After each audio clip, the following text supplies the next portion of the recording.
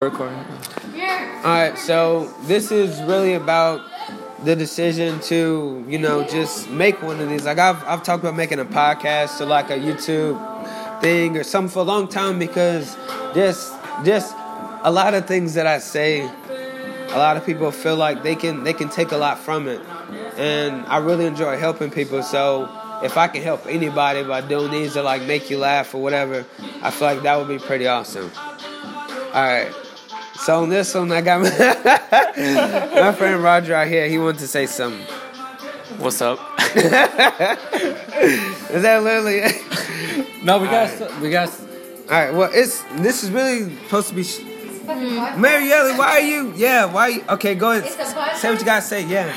Y'all better learn from him. He's really good, actually. Like, he's...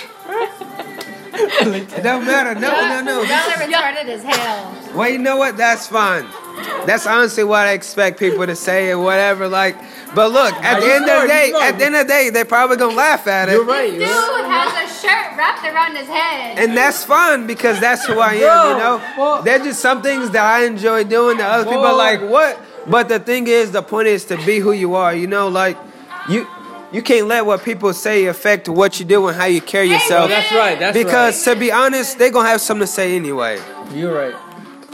Support gays.